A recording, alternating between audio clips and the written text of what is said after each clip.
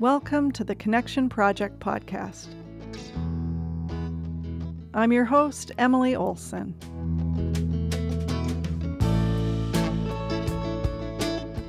In my search for personal truth and a deep desire to allow more joy into my life experience, I discovered the power of connection. Join me as I interview incredible guests and learn of their amazing journeys to personal well-being.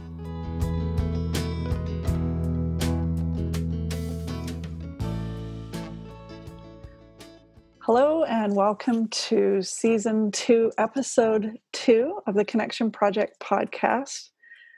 I am super excited to introduce you to my guest today. Caleb Beyers is from Pender Island, and we are gathered here today through Zoom. We've still got some restrictions with the COVID situation, so we're making it work. I think it's important to let you know that Caleb has an extremely incredible bio. He is an artist, a writer, a designer, an editor, a photographer.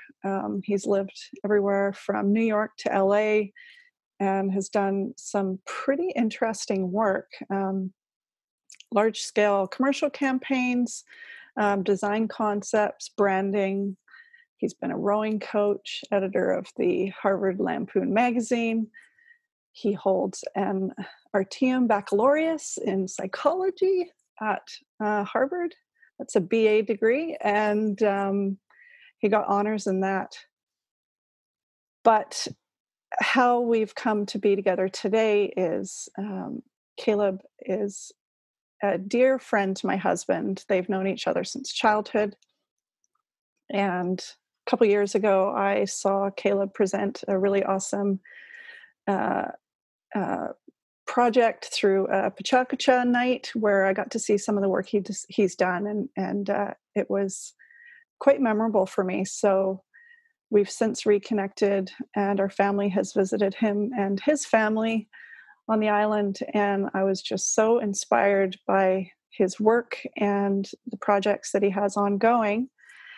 And since having a few meetings recently, Caleb and I have decided to partner up, and he has graciously agreed to be the artistic director for the 2020 Connection Project, which is a mental health storytelling event that we hold annually. This year it's going to be the same and different in how we put it out there, and that's all still in the works. But there's so much more I can say. But Caleb, I'm going to let it come through you. Thank you so much for agreeing to be here today. Thank you for having me. It's really nice to be able to do something like this, even though we are under travel restrictions and gathering restrictions and that sort of thing. Yeah, it was so neat that we got in that visit beforehand, and I got to see your farm. Why don't you tell me a little bit about the situation and where you are right now?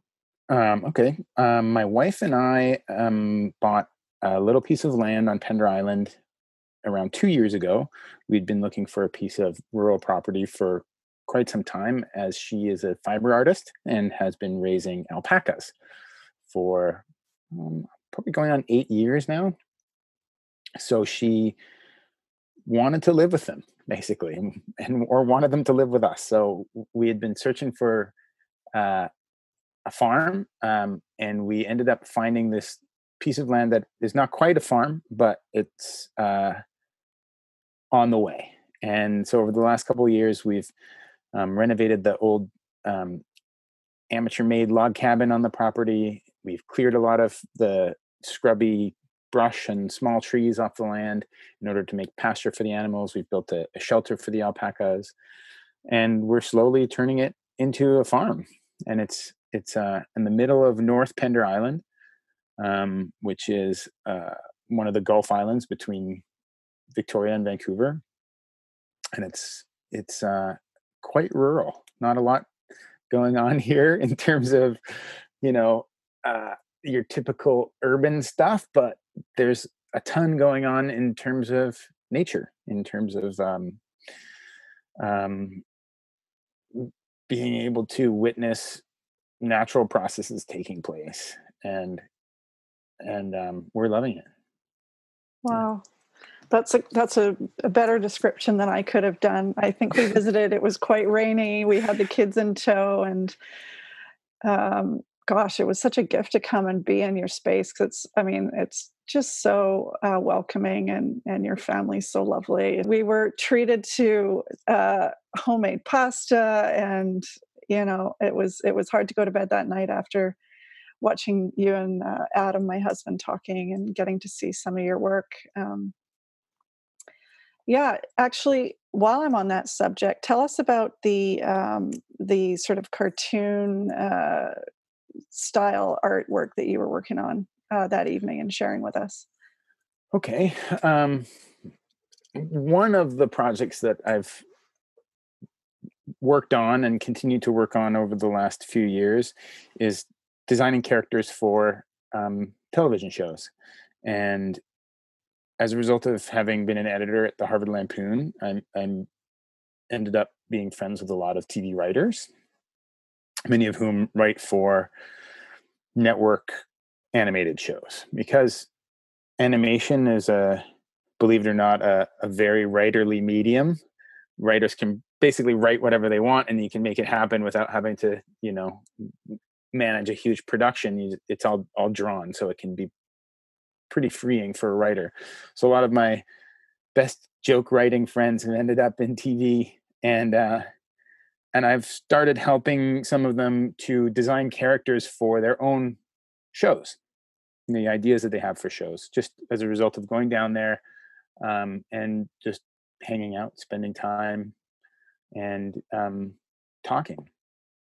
And that led to working on a couple of shows that sold to networks, um, but didn't end up going anywhere after that. Um, and it led to me deciding that I wanted to see if I could come up with an idea for a show on my own, and create all the characters, create the story, create the setup and the concept, and put together a package that could communicate what the concept is all about. So that's what I was working on. I had a bunch of different characters, and an outline of how they all relate to one another. And I've been working on the story, which is the toughest thing for me, because um, um, it's just difficult to write good stories, to write stories that are compelling and have good jokes and have, you know, reasonable, believable plots that make you feel invested in the characters. It's a challenge, and even more so being in a place like Pender, where I don't have immediate access to um, a bunch of friends who are great writers. I can't just go over to their house and hang out for the evening and go back and forth on a bunch of stuff. I'm kind of, as much as that should be easy, given things like Zoom and um, uh, Skype and FaceTime and everything, it actually takes a fair bit of coordination and structure in order to make that happen. And I feel like, um, for my friends down there who all have writing jobs, when they come home, the last thing they want to do is work on the show of some non-writer. They have their own shows they're working on too. So um, it's coming. Um, and yeah, I hope to go down to LA in I was going to say the summertime, but we're kind of here already. Um, go down when we're allowed to, and try and get in front of some network executives and say, hey, here's what I'm working on. What do I have to do from here to uh, make it something that could be on your network? Um, is it something that could Hmm. get there? So um, yeah, that's one of my current projects. Yeah. It's something I've been chipping away at for a while, um, but it's really neat because the concept um, reflects a lot of my reality now, in not in this little cabin, not an off-grid place like in the concept, um, but in a remote rural location. And it also reflects a lot of the thoughts and ideas and delusions and challenges that I had, during some of the um, bipolar episodes that I've had.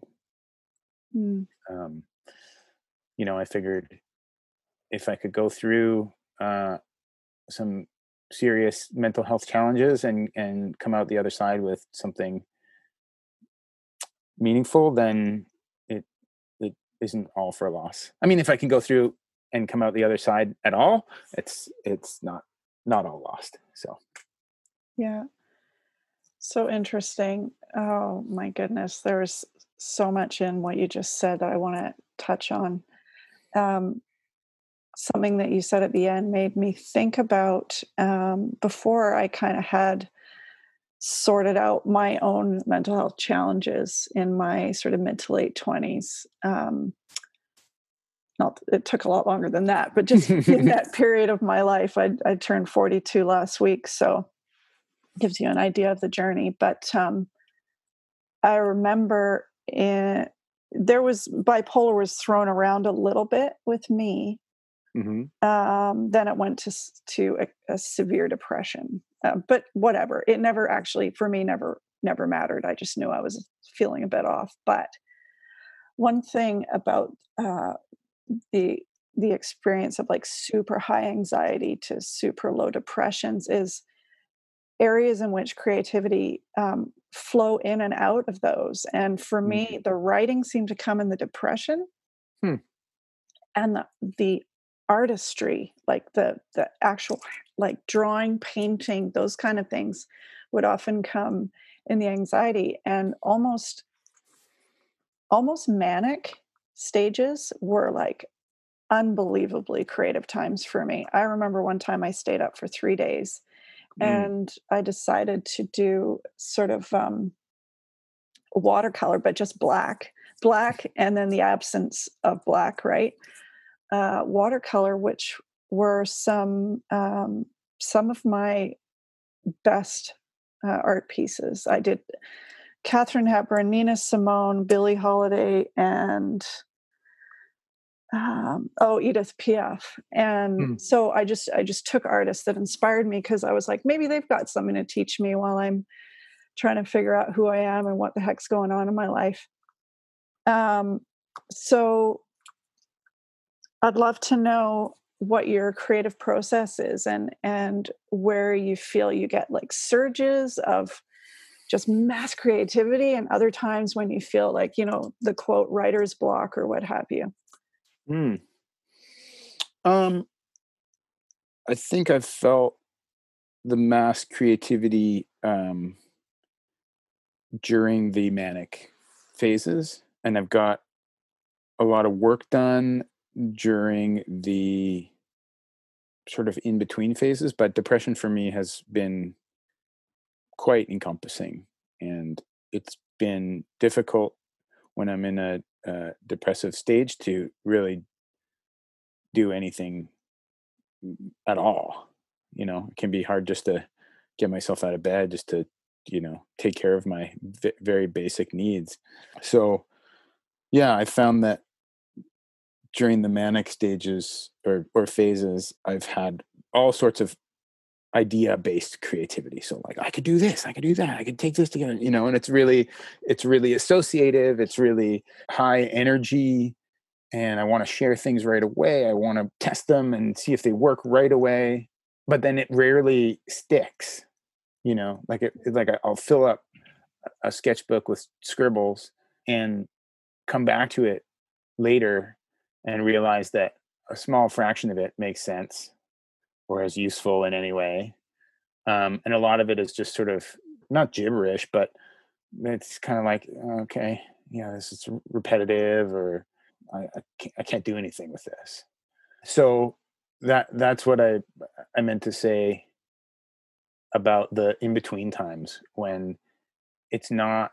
I'm not necessarily having a ton of ideas, but as a result of having developed some degree of discipline in my working life, I can get things done and just sort of go to the space that I need to go to and sit down and work on the stuff. It's become a little difficult now with a young baby, and essentially one room house, but I can still come into the space that I know is like designated for work and pick a thing that I either need to get done for a client, or B, need to do for myself and just work on it, open up the document, look at it, force myself to type some stuff out, or force myself to make a drawing, just erase something, redraw it, do the work. Yeah. And I think during my most intense manic phase, when it got scary, I was describing a lot of it to my wife, and I had to give, I don't know what you would call it. I had to describe it to the psychiatric professionals at the hospital. And so I had this record of what I was going through, even if I don't remember all of it myself. And I was able to draw from that to help make some of these character ideas or story ideas, and it sort of set up the concept that I've been working on for a while, the show Wow. concept. Yeah. Yeah. So interesting. Yeah, it's really interesting talking about the in-between parts. I get what you mean about that. You want to share it immediately. You get just so excited, right? Hmm.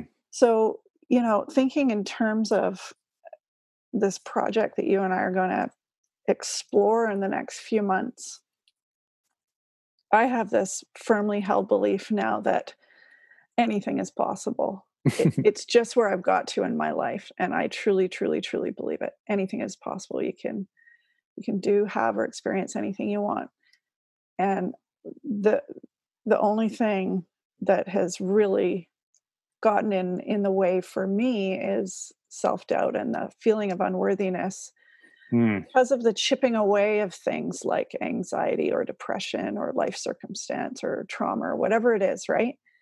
And so there's been this simultaneous experience in doing the first couple of years of this project where I've noticed things kind of clear the way for work that I believe universally is being asked to be done through us. And I'll just let the listeners know you did share with me some storytelling you did about your experience in your life with these things that are in the background, things like, mental health stuff. And I feel that when we share through story, whether it be art or the written word or spoken word or some form of creation that comes out of us, it kind of allows its own healing.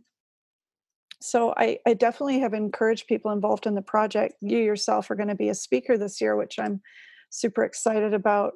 I always share another aspect of my story through the project each year as a way to encourage and support and be sort of a foundation for others to know that it's a safe space and we're all here to support one another. What are the things that hold you back in terms of that, like separating from being fearful that it's coming from a manic place and like you've got to tamper it down? Like, is there a line in there for you where you go, okay, so yeah, that may be driven by my specific mental state, but yet there's beauty in there too.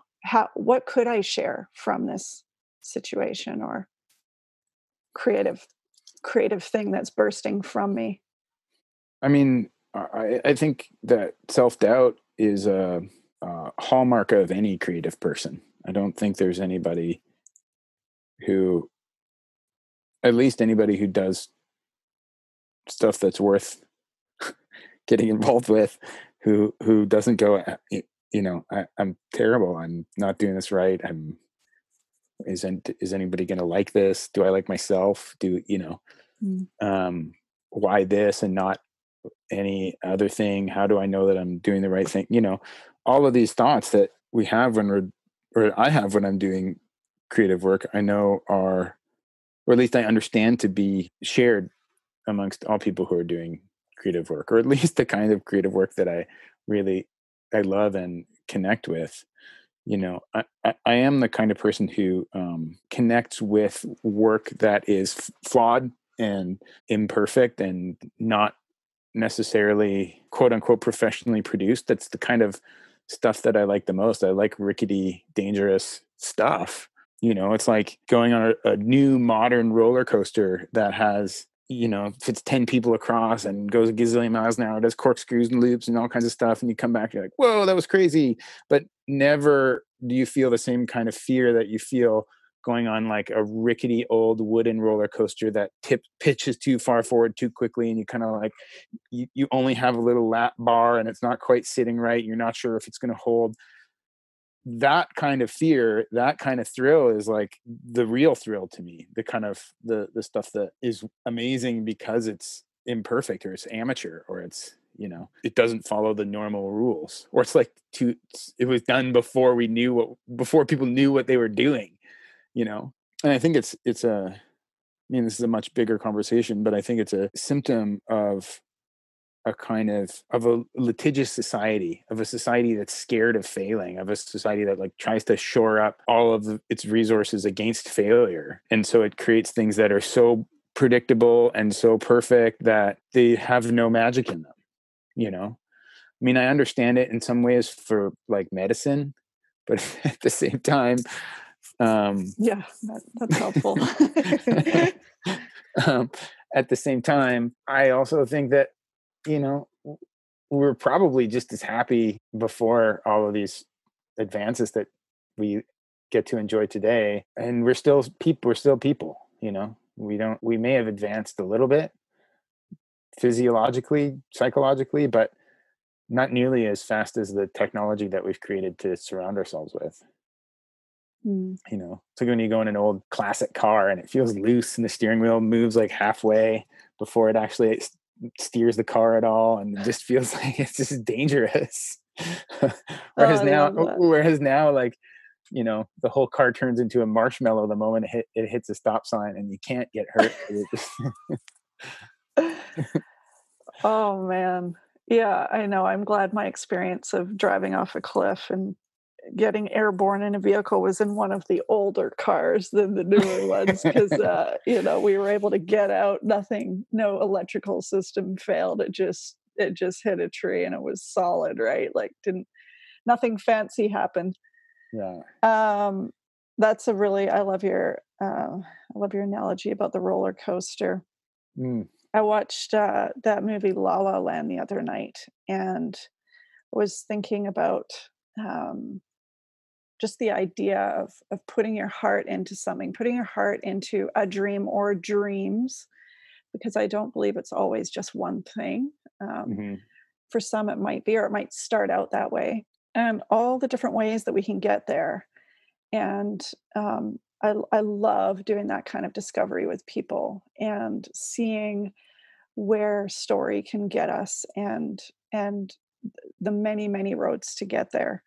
So what is your kind of one, if you do have a one thing? I know you've done so many things, but there a one thing that you hold that's just been your buddy your whole life, that's just there?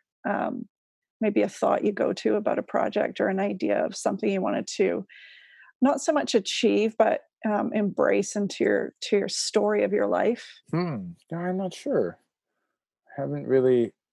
Well, I certainly don't have like a mantra or a particular memory or an object or a piece of my resume or something that I can always go back to and say like this is validating for me.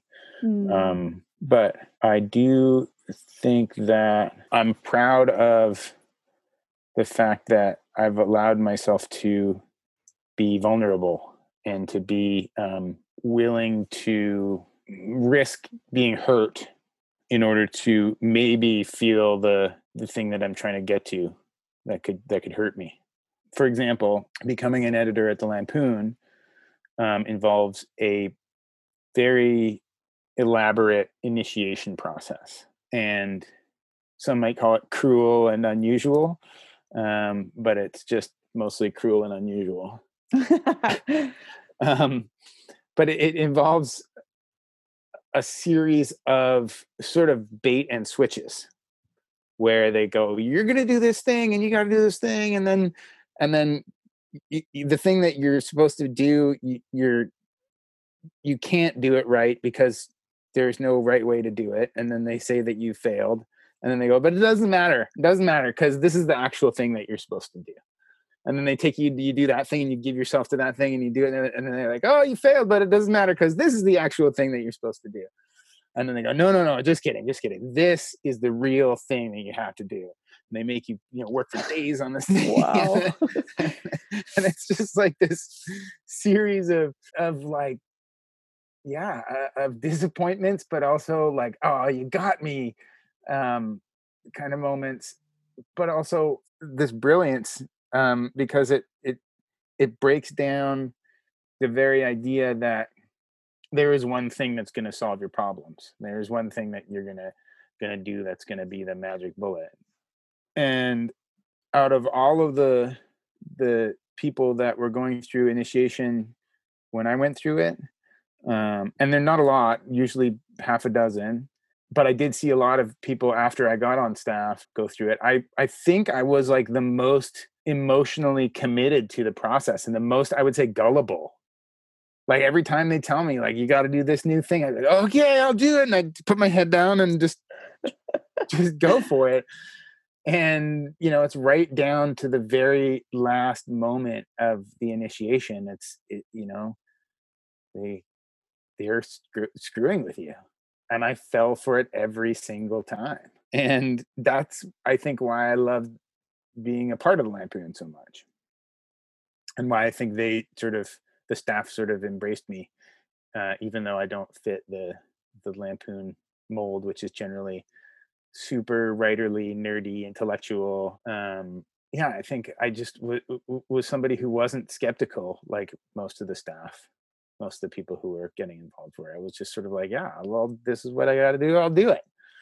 And so I think that quality is probably the thing that I come back to as being, I don't know, a cornerstone to my character, is the idea that when I want to do something, I'm willing to put my head down, silence the doubts while I'm working, and just do the work. Wow. So. It's so funny. Also, I learned some tools through Brene Brown about the critic. I don't know if you've ever seen any of her TED or YouTube videos. I saw her in some cheesy movie about wine country. Oh, really?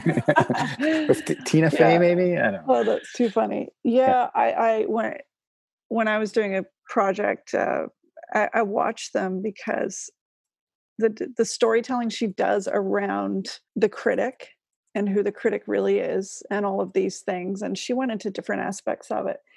But one of the things I got to learn through her teachings was my interpretation of the critic was versions of people that I had created in my head that weren't even really what those people were like. I had just used them and placed them in my head and created all these stories about what they would think or what they would say. And every single one of them ended up being wrong. But what I did was I used a tool that she put forth, which was to reserve a seat for your critic, like literally reserve a seat in the front row in the audience and set it aside. And you can keep it unnamed so the other audience members don't actually know, but you just go, okay, and there's a place for you too, right? There's a place for that. And for me, it was always a big deal. And then it became less of a deal to the point where, opening night, it was, thank you for teaching me that I could be strong or that I could overcome,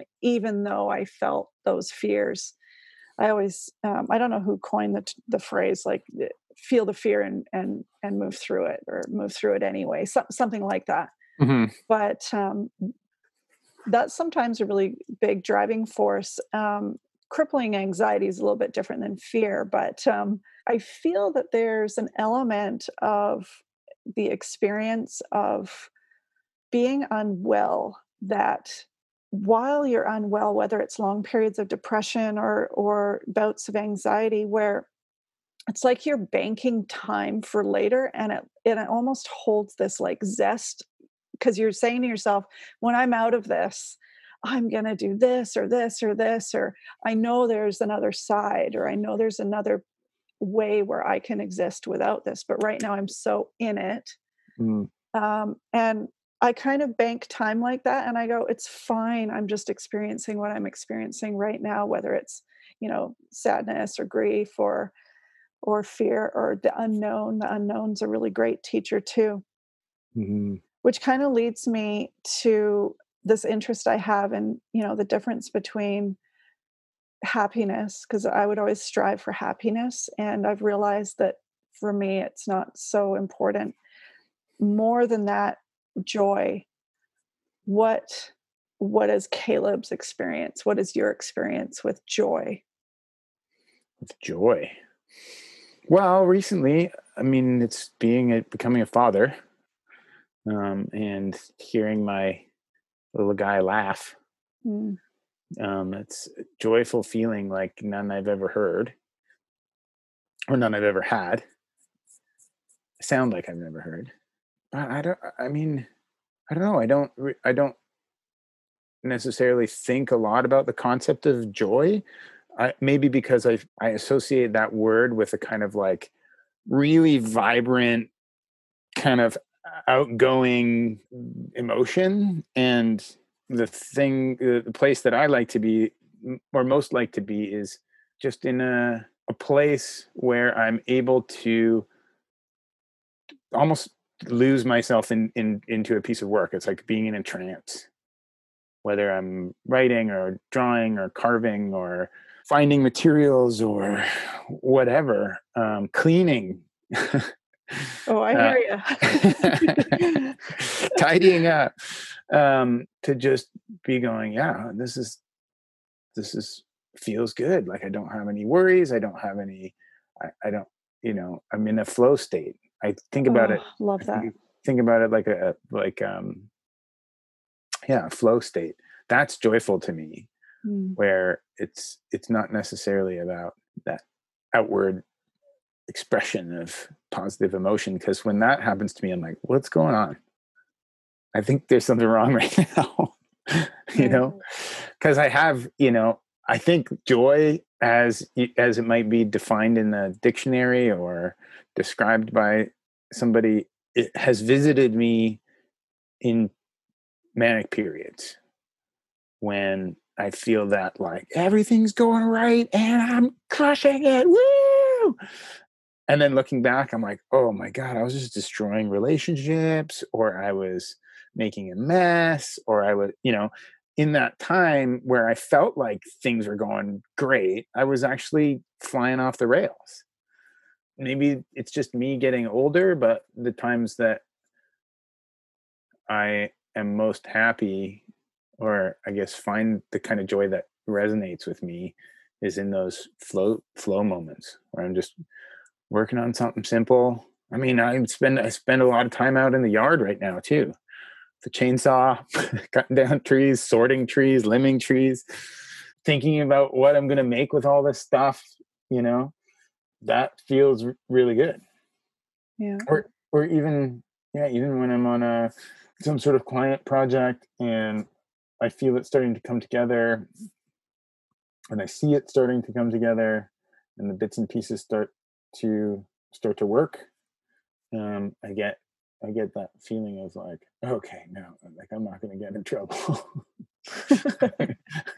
I'm gonna get out of this without too much damage. That's, yeah. I mean, maybe it's not quite the ultra positive answer, but that's, yeah. I think I've since I got onto the Lampoon, being not a skeptic at all, I've become much more of a skeptic, and not because of the Lampoon, but just because of life. Yeah. Yeah. So interesting. So interesting to get another perspective. And you had mentioned about being vulnerable, and that was, yeah, an element of that, showing that there. And oh wow, yeah, the the ways in which we see the world are really interesting. It resonated with me when you talked about placing or attributing voices to various people in your life or various people that you knew, even though that wasn't their voice. It's so often we see the world. We don't see the world. We see ourselves. We see what we want to see. We see what we're looking for. And I think a lot about in terms of love, because in the months after our son was born, I just felt like I was in love. I was like, everything's great. I was looking for the good things about life. And I think we do that when we're in romantic love as well. You know, you convince yourself that you're in love with somebody, and then you look for all the little signs that point towards why you should be with that person. Whether those signs are there or not, that's what you're interpreting. I heard this song on the radio, and I did, was playing in the time when they were out for, you have these, you create these narratives in your head that ultimately are just in your head.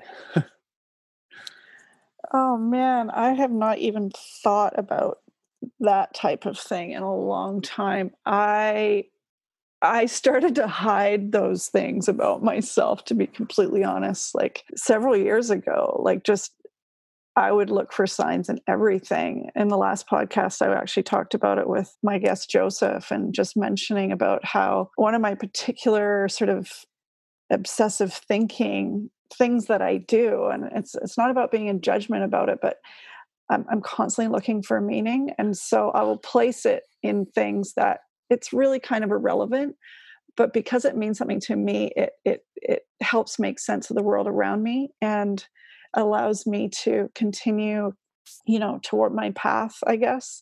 But yeah, I used to do it in extremely unhealthy ways.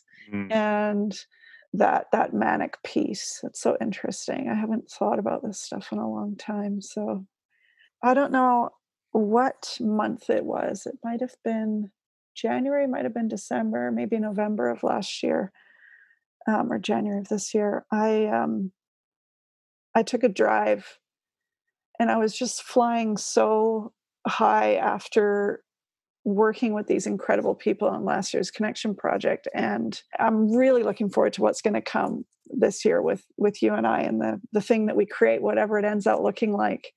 There was just sort of this victorious moment where I was like, I think I feel like I could drive to the psych ward where I was. I could drive, and I don't even know if it's a psych ward anymore. It's this old building, with little square sort of pinky red tiles on the outside. And, I drove around the loop and pulled up. It's almost like valet, really.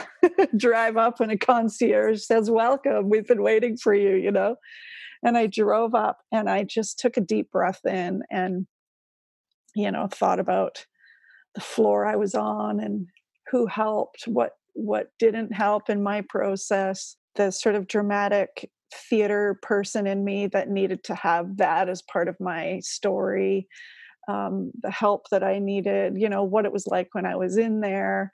And I just sat with all the versions of myself in that moment and sort of held myself in love and thought, I'm so grateful to be living my life mindfully.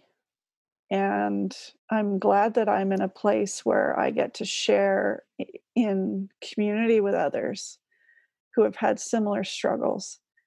Their stories are so vastly different, but the piece for me about joy was always through connection. And it's been quite an interesting struggle to not have those intimate, in the room connections with people, right? Mm.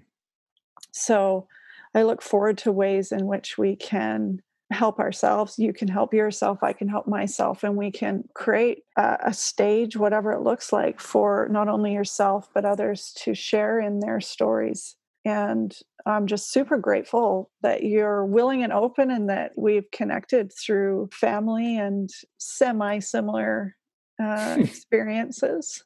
Mm-hmm. I think the mind has so much to teach us.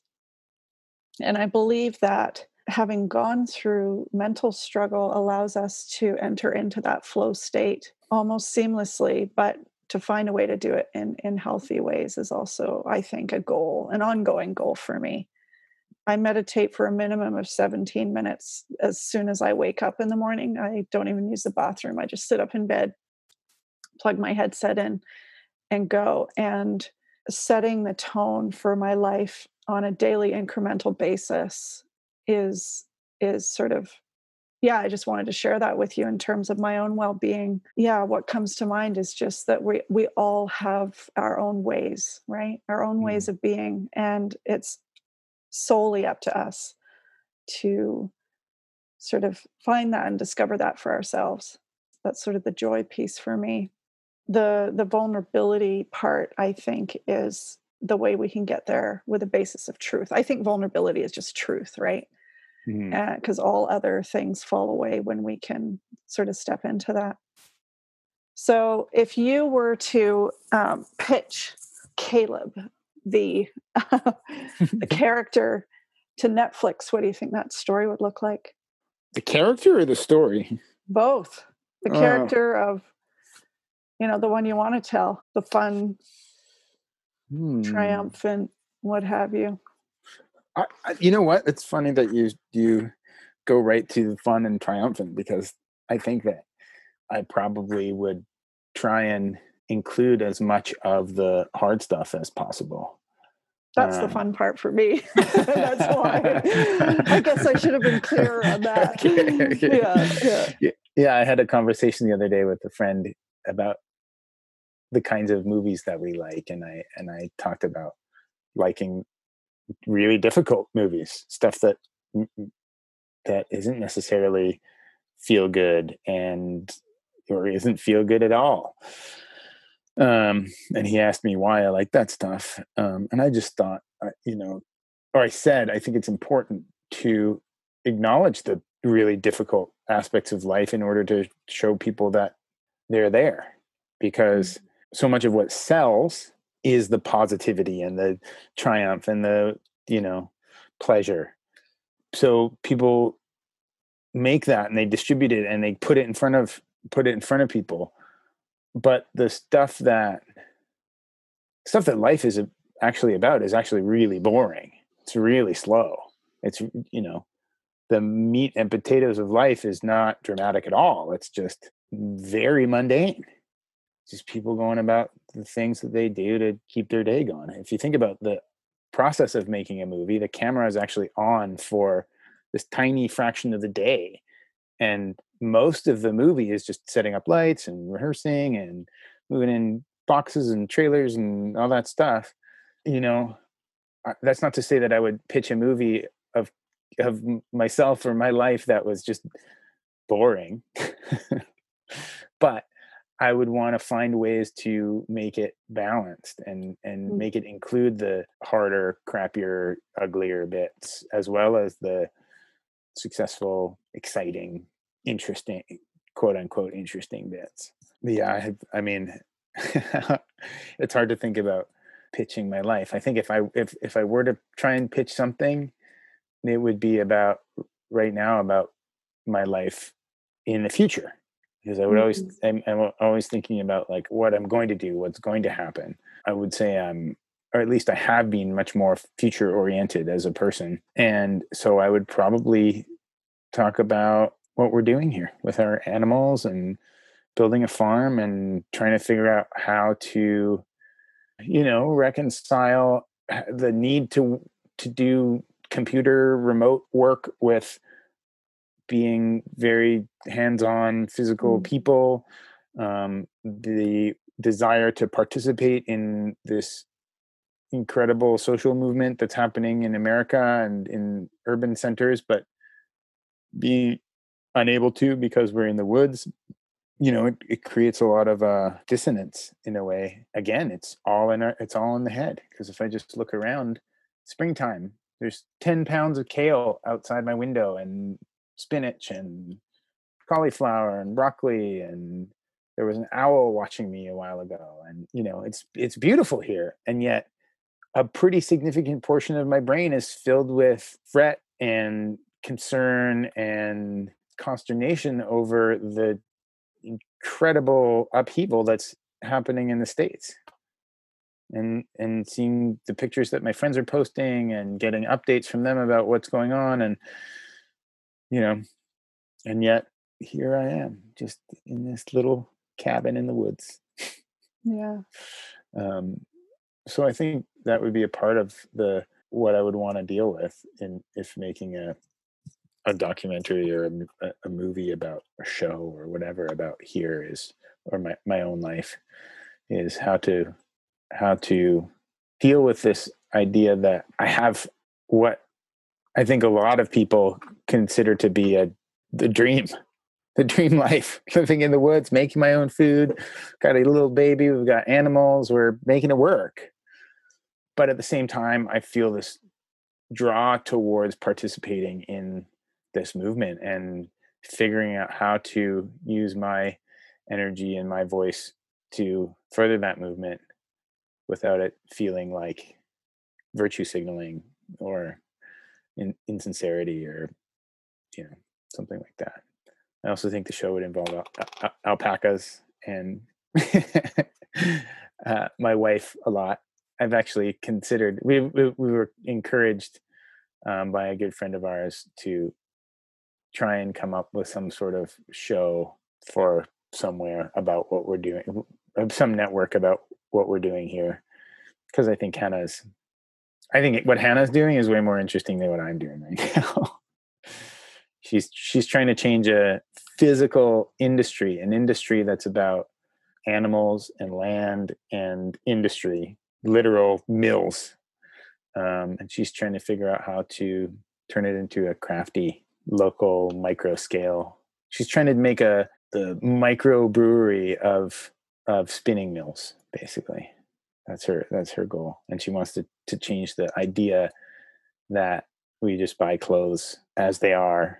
We don't really care where they come from or know where they come from, and change it into saying, like, you can wear clothes that come from animals that you know very well, that you feed every day, and they that you handle every day, and you scoop the goo out of their eyes, and you clip their toenails, and you shear them once a year, and you take care of them, and you make sure they're not, make sure they heal after they acquire war wounds.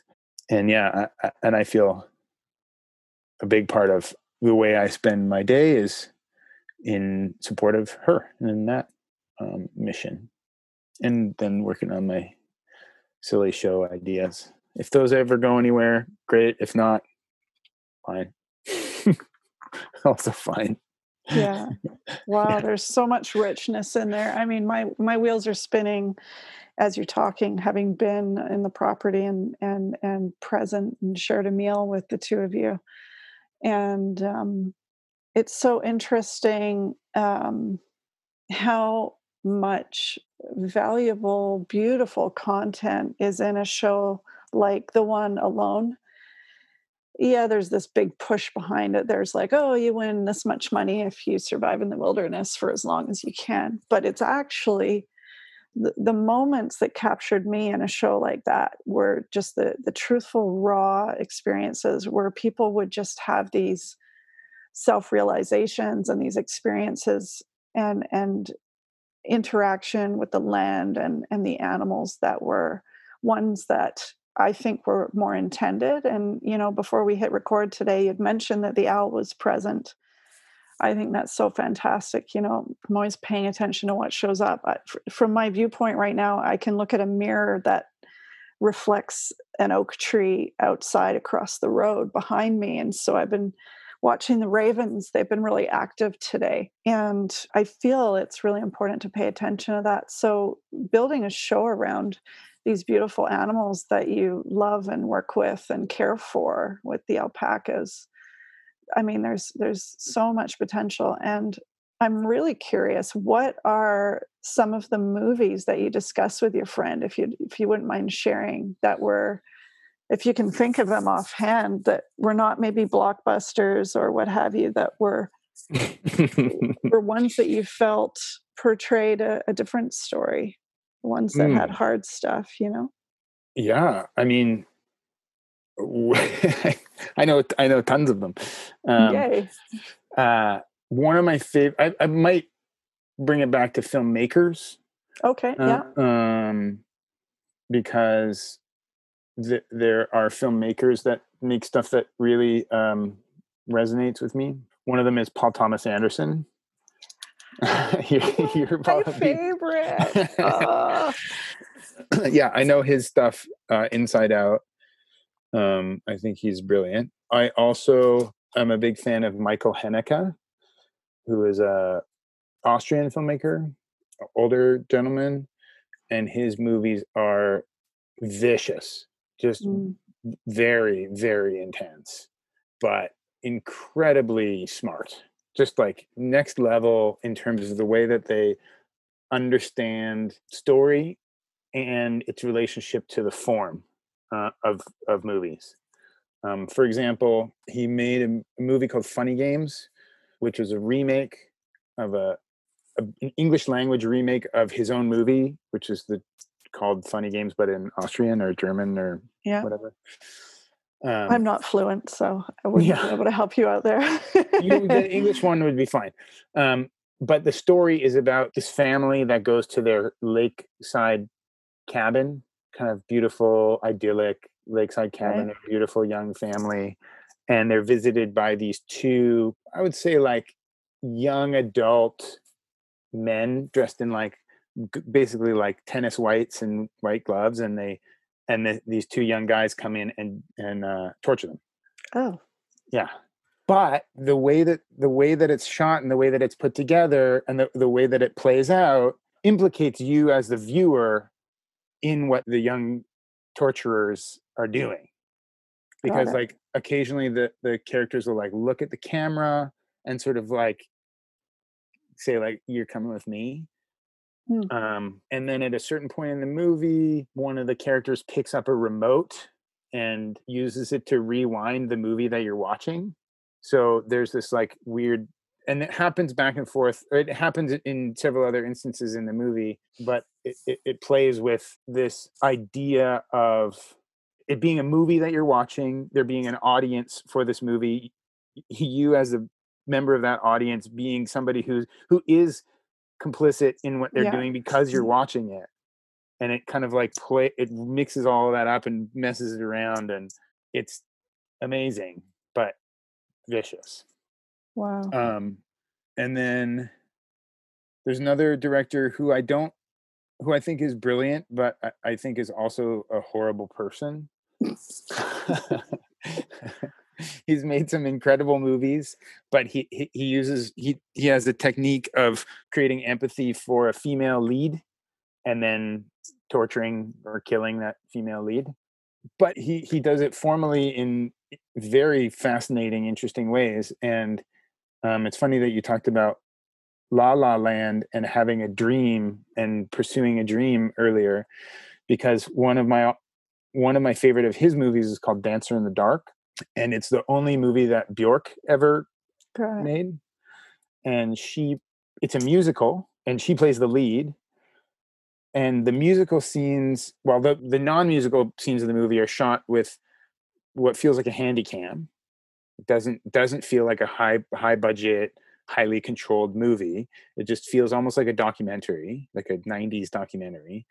And then when it goes into these musical sequences, the way they shot it was they put 100 cameras up in the place where this musical sequence was going to happen, and then they just let the musical sequence play out, and then once, and then edited it together from that footage from the Wow. 100 cameras. And it's Bjork, so the music is her music. It's about the music. The first one, for example, first sequence, is in a factory, and the music is composed of her voice and the sounds of the factory, and then it turns into dancing, and she's dancing around, but she has a dream in that movie. She's the protagonist, and she has a dream which is a much more restrained dream than the dream in La La Land. Her dream is to be able to afford eye surgery for her son, because she's moved from Eastern Europe somewhere to America where there's opportunity, and she is working 2 jobs, maybe saving up her money to pay for her son's eye surgery. And that's all I'd like to tell you because it's Got worth it. seeing. Yeah. Yeah, it's worth seeing. I've It's heard of that movie. it's Yeah. totally worth seeing. So, Yeah, it's so interesting. For me, anytime my heart is touched, you've got me. I am so influenceable. Like I can fall in love with a movie by the slightest 30-second small cello. yeah. Uh, if it grabs my heart, you've got me. You know what I mean? Anything basically that Joaquin Phoenix is in, I love what he does. I Yeah. think he's a brilliant human being. Mhm. The Joker has made it onto my top 10 list. I thought that that was an absolutely incredible movie. I basically just lost it in the car on the way home after seeing it, Hmm. mostly because it, I've been there, you know? Hmm. Whale Rider. Um, Is that's, that the Kiwi movie? yeah. Yeah. I don't know if you know, I grew up there. I was born there and haven't been back. And my heart just is being ripped out of my chest as I think about the possibility of travel in the future, you know, like, Mm. ugh, wasn't expecting to get choked up. My missing of that place and that duality I would feel as a result of being so far away from the place where I learned to walk, talk, hear music, like the birds themselves, the smells in the forest. I think when a person's taken from their place of being as a child, it can do whether by, you know, I just moved here with my family. It wasn't some big traumatic thing, but it was a huge trauma How, actually for how old me. were you when you left? 12. Wow. So Yeah, I I mean, was becoming who I was. mm, At 12, I feel like you transition into, you have a concept of the world, your place in it, like the mm, developmental stage. Anytime I've in my life planned to go back, something would always occur, and they were always either good or bad things. I mean, it's kind of neither here nor there, but there would always be something getting in the way. But I'm part of a writing group that I go to quite often on Wednesdays, and it shows up in my poetry all the time. So films that obviously are connected to New Zealand or about anything, I'm like I'm done for, right? So it's interesting. So you've got something like Whale Rider, then you've got the Joker. mm, It's a you know things like that, and some of that really brutal, the brutal violence are often films where you see the most beauty, which mm, is I'm not sure how that translates inside me, but it you know it takes something like Gladiator, Braveheart, Thunderheart, you know, atrocities on whole groups of people, you know, mhm, anything to do with indigenous people. It just we I think we're meant to feel it. So right now with what's going on, you know, for myself, there was a certain powerlessness, and on Friday, I was able to discover something that I could do, and that was focus on more on teaching my children about diversity, and they get certain elements through being, you know, from different backgrounds, you know, indigenous and European descent, but ways that I know I can share is through arts. So, you know, pulling out my record collection, having those artists in my experience, the songs like Billie Holiday, you know, Tracy Chapman, Nina Simone, Sonny Terry, Brownie McGee, like just having really cultural and like a lot of hip hop. I don't know if that was part of your upbringing, but you know, De La Soul, Tribe Called Quest, like so many things that I know, having not lived in a lot of diverse, bigger cities or communities.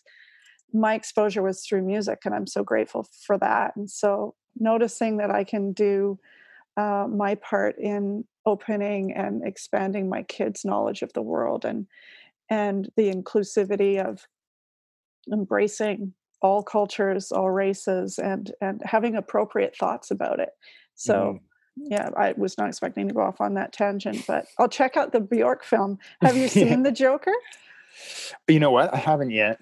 I don't know why. Wow, We haven't been watching a lot of movies. got it. We'll watch. We don't have a TV. We'll watch on the iPad some shows just before we go to bed Mhm. or while we're in bed. It's probably not the healthiest practice, but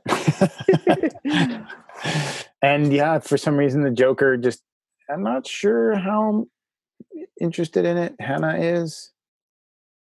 I'll feel it out because I'd like to see it. It's just the 2 hour movie commitment Yeah, is tougher when we're like, oh, we could just watch an episode of whatever, one in 20-minute show or yeah. yeah. I think for me, it just reflected elements of the mental health journey, and it was Mm. intense. But I am so extremely grateful that it was created and that he Hmm. played that role, because I think he is just so gifted and it's close to his heart.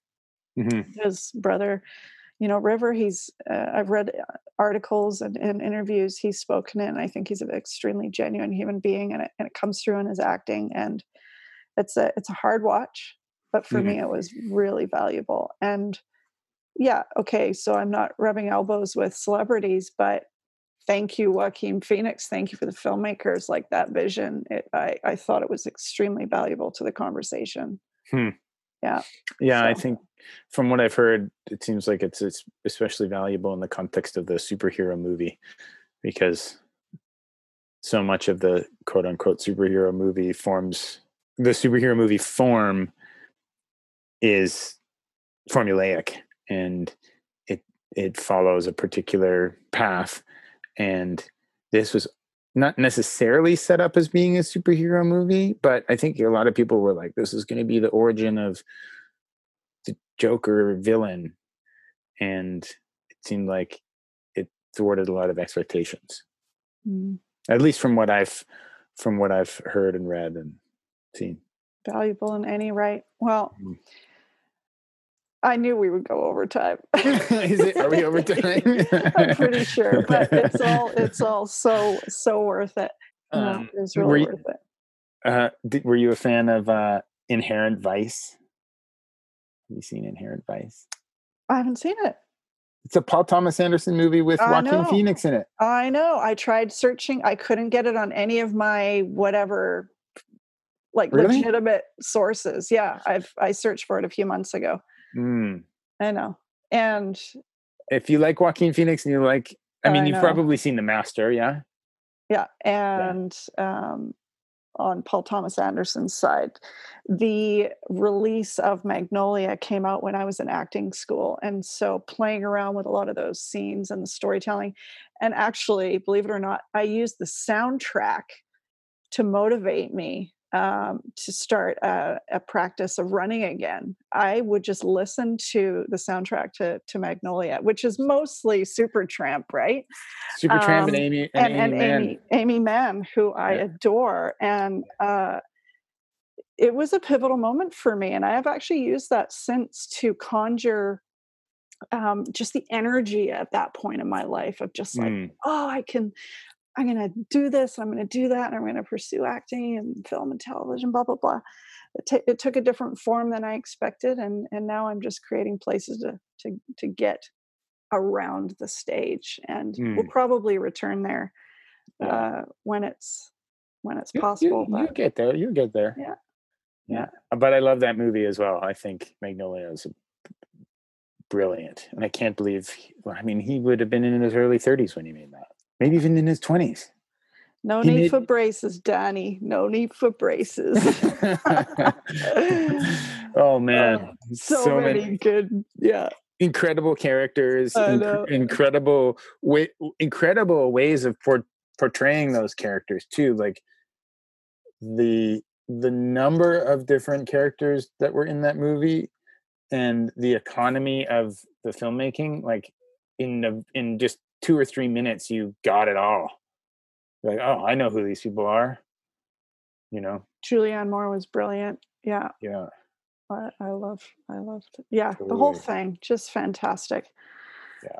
So I look forward to co-hosting with you because I'm gonna drag you in and have you let's think about the future. So after we do this amazing 2020 mental health storytelling event that's going to be so full of richness and your artistic input and creation, I look forward to the next time we meet on this podcast to discuss our experience with all of the wonderful things that we got to play around with and explore.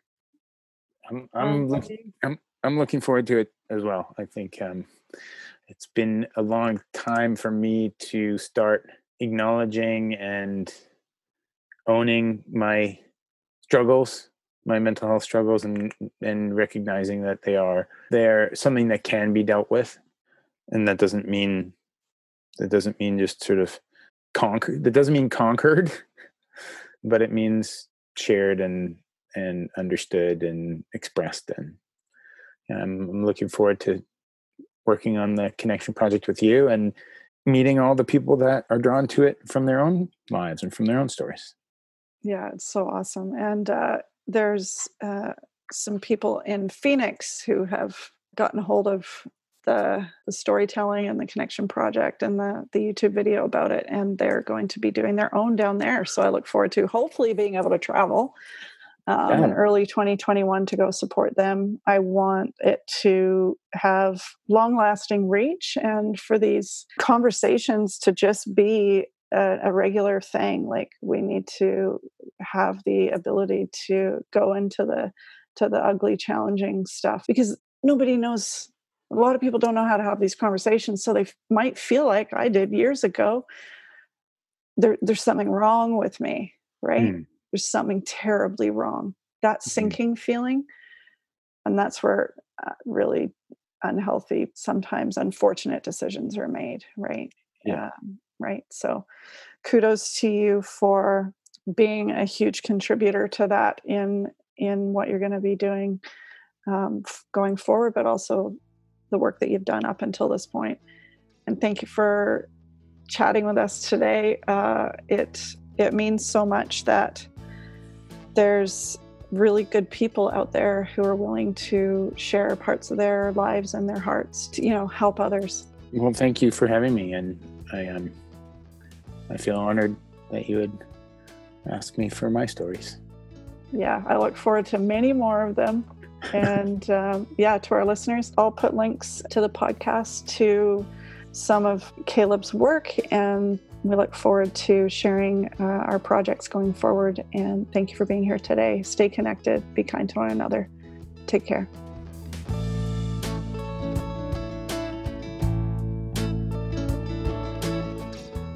Once again, thank you for listening to the Connection Project podcast. If you wish to connect with myself or any of the guests, please leave a voice message on the podcast website at anchor.fm/The Connection Project. Perhaps you'll hear yourself on an upcoming episode. To get in touch with me or to learn more about my work, please visit my website at emilyolsonpresents.com. The Connection Project podcast is edited and produced by Nick Gilchrist Audio Productions.